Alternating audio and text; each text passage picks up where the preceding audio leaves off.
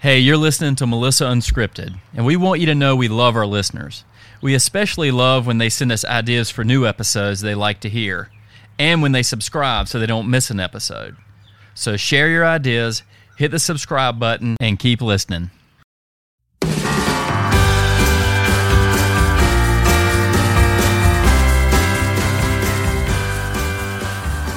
My oldest son, Kelly, says he knows you. He told me to tell you. He's like, Dad, tell Melissa I know her. How does he know me? That's what I asked him. He said, she'll have to find out. I was like, what does that mean? He goes, just tell her I know her. I was like, okay.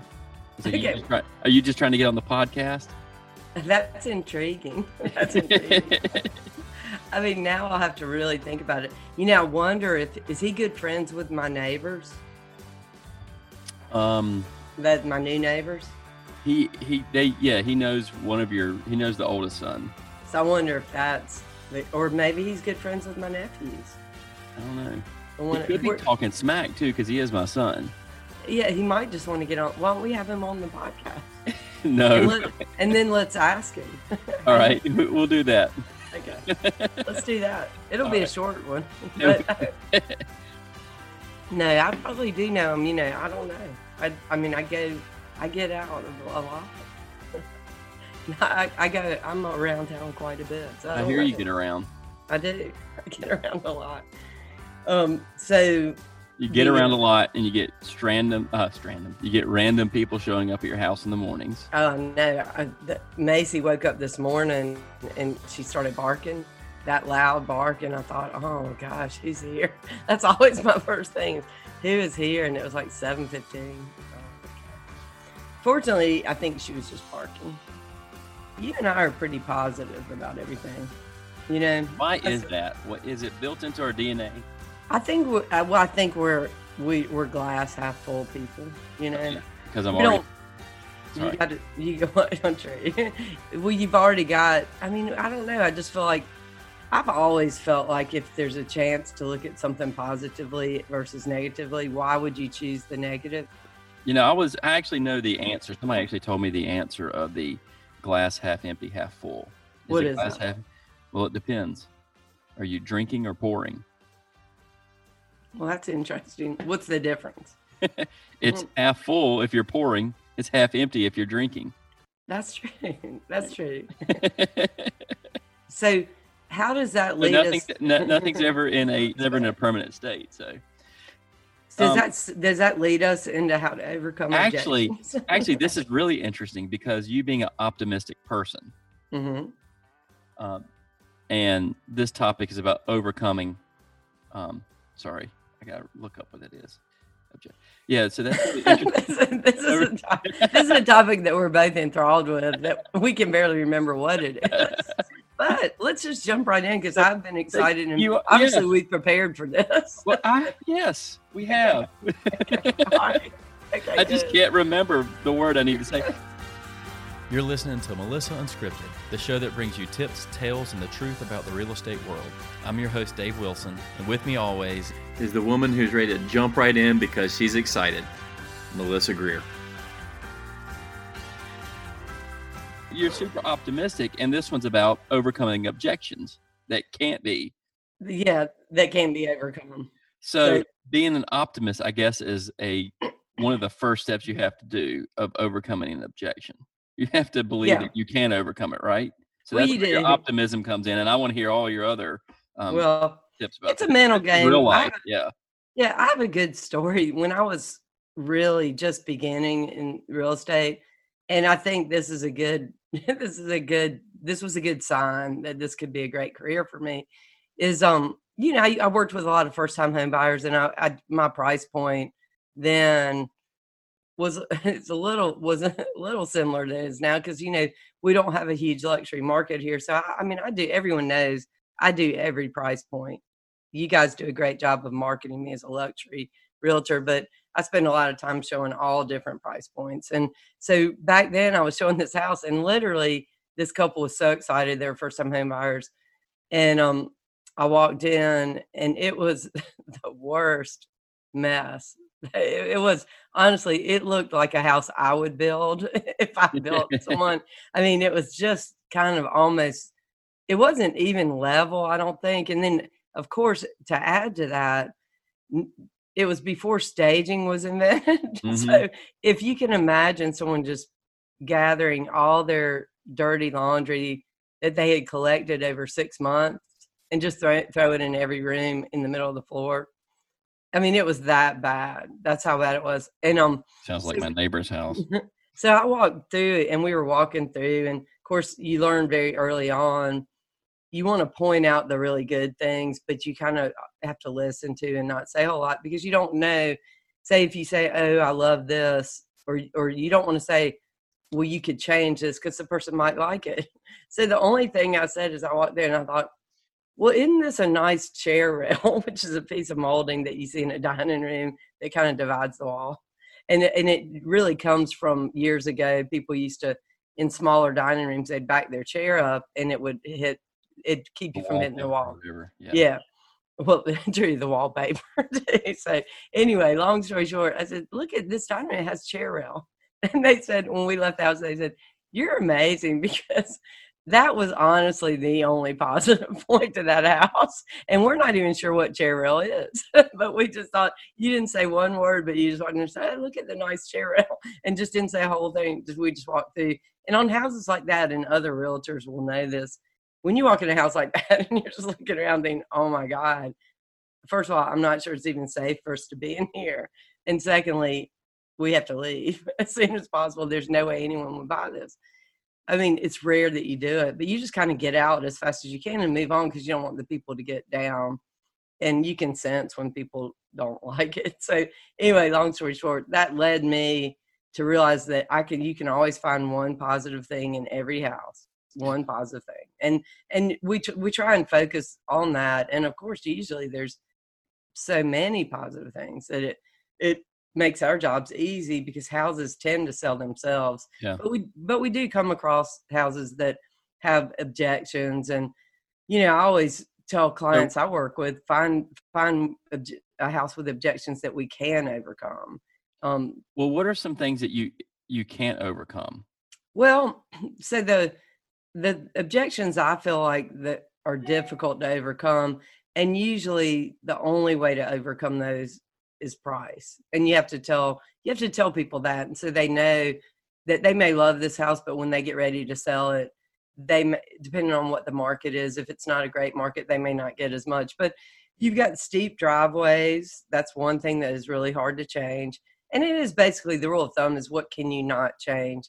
Steep driveways, if you back up to a busy road, or power lines, if there's a lot of noise from something that, and sometimes that can be overcome. Like if you back up to a busier road, or you're near a train, which about a train, right? Our downtown. So sometimes it's charming downtown. So it's not an object. If this were my house, I might think twice. But for our business, it's kind of cool because we're right here at the heart of things. And you could still put something in your conference room that was a fountain or something that would create some noise that would distract people from that. If that happened, that's what you do. We're way too close. But that's in a yard where you actually back up to a road. People do that all the time, and it makes a big difference. Or you just make sure, like if I have a house that you've got road noise, when we're staging it, if they don't have a fountain, we'll recommend it, or recommend they have speakers, or one of the a wireless speaker, and they run. I mean, just so they show people what they can do. I mean, obviously you see the road. I mean, the other thing is too, I mean, you want to know, it's all seasonal a lot of times. Like you could back up to a busier road and you'll hear it, but in the summer you're not going to see it. But what I always try and tell clients is, think of how this is going to look in the winter. I mean, you're going to see it. So there's so many aspects of it, because that's the thing, is a house in the summer is going to sell differently than a house in the winter if it has something like that, because of the leaves and the trees and all that. Yeah. It really depends on where you live too, right? So like in Greensboro, a busy road could be an objection you can't overcome. But let's say you're in New York City. It's an objection you can't find.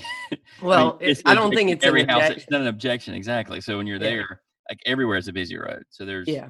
It would be like buying a house here that's not on a busy road. it's expected. It's what people like.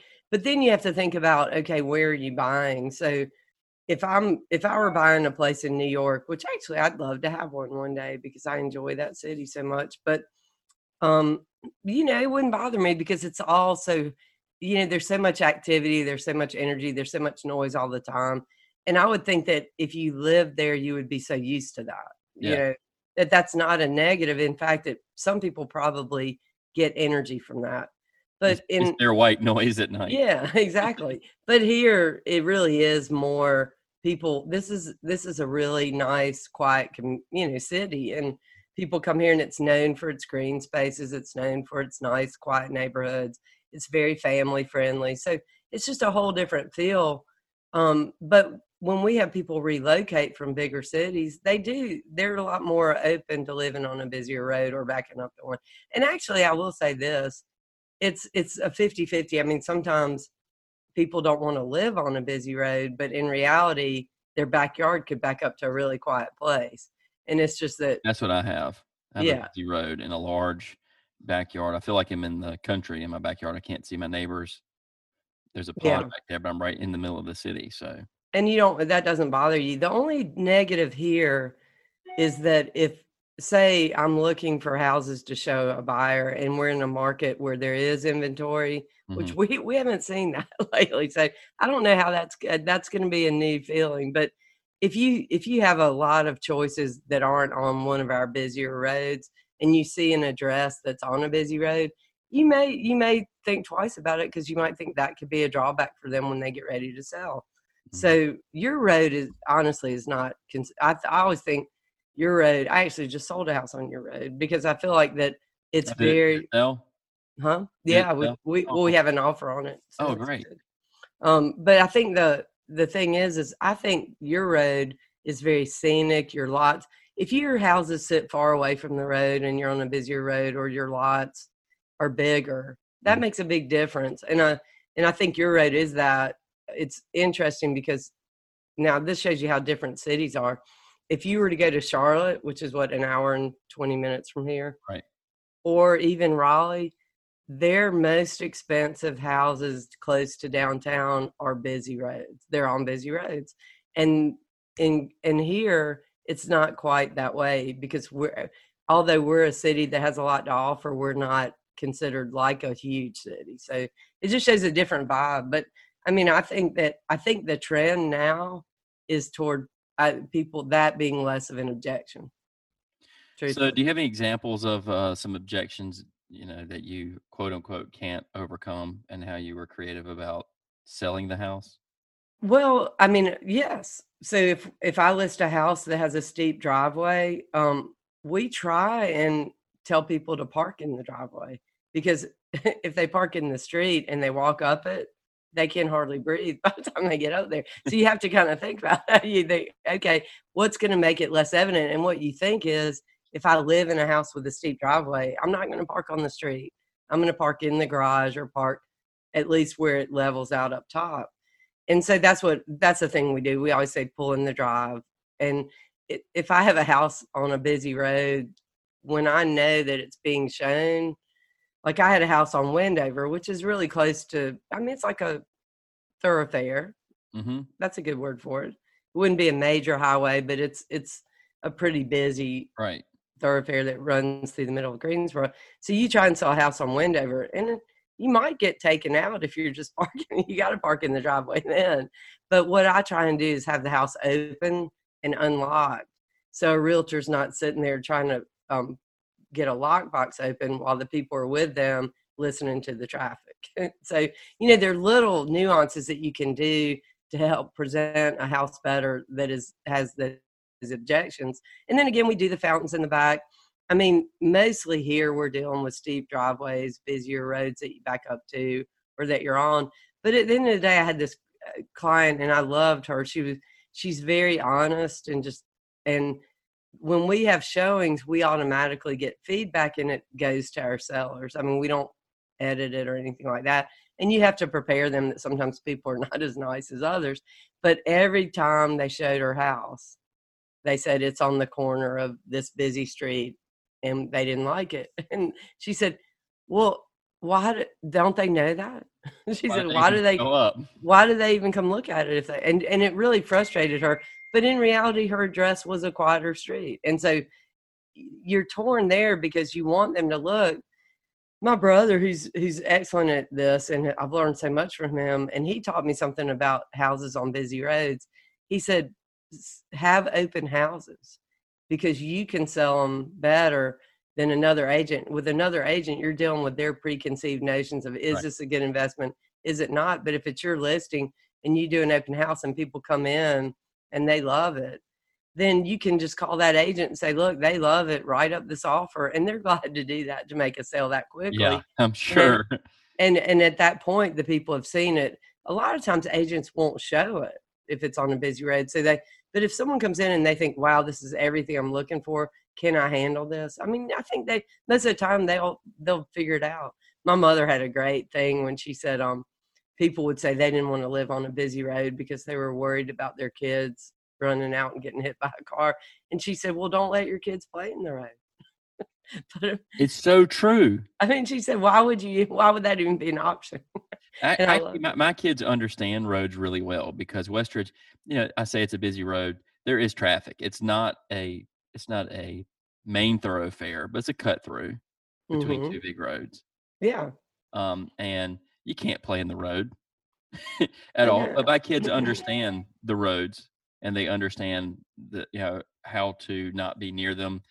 From day one, you teach your kids if a ball goes there, you don't even go get it. You get mom and dad. Right. If they're playing basketball and it just rolls all the way out to the road.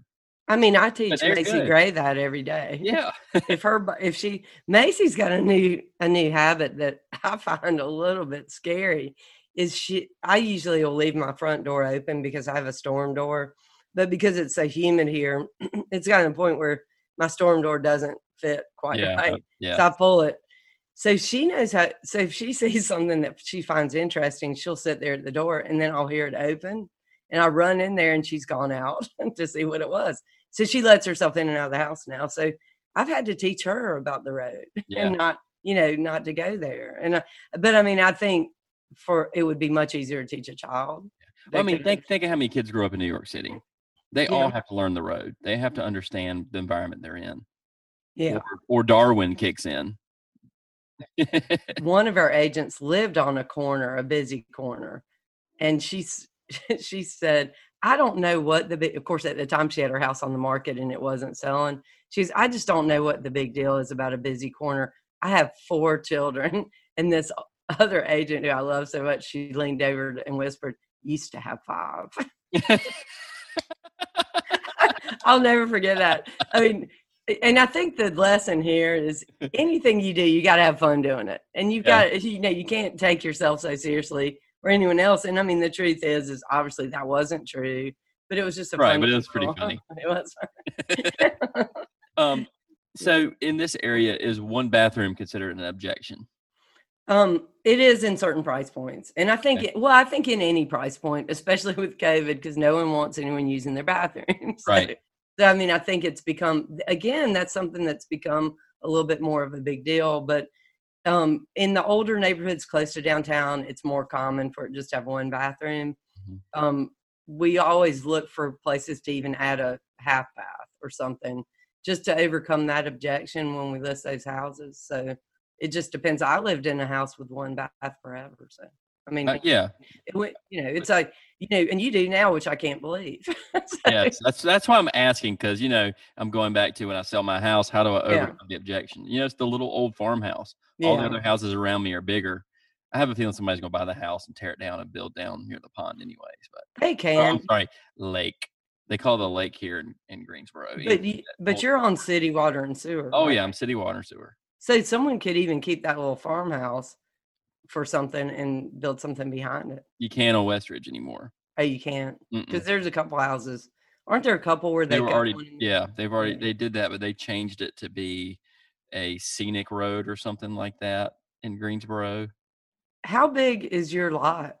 Right at 1 acre. It's interesting. You know what?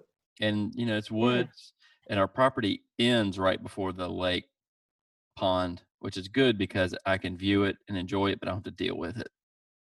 You know what you ought to do, and I hate to do this because I don't want to talk myself out of a sale here, but why don't you build on your lot?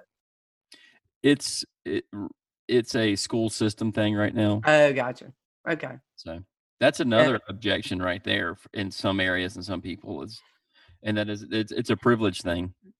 Well, say it, but you want your kids to have the best, so you want to be in a school district. We're public school kids, so yeah. Well, I was too. Good. Yeah.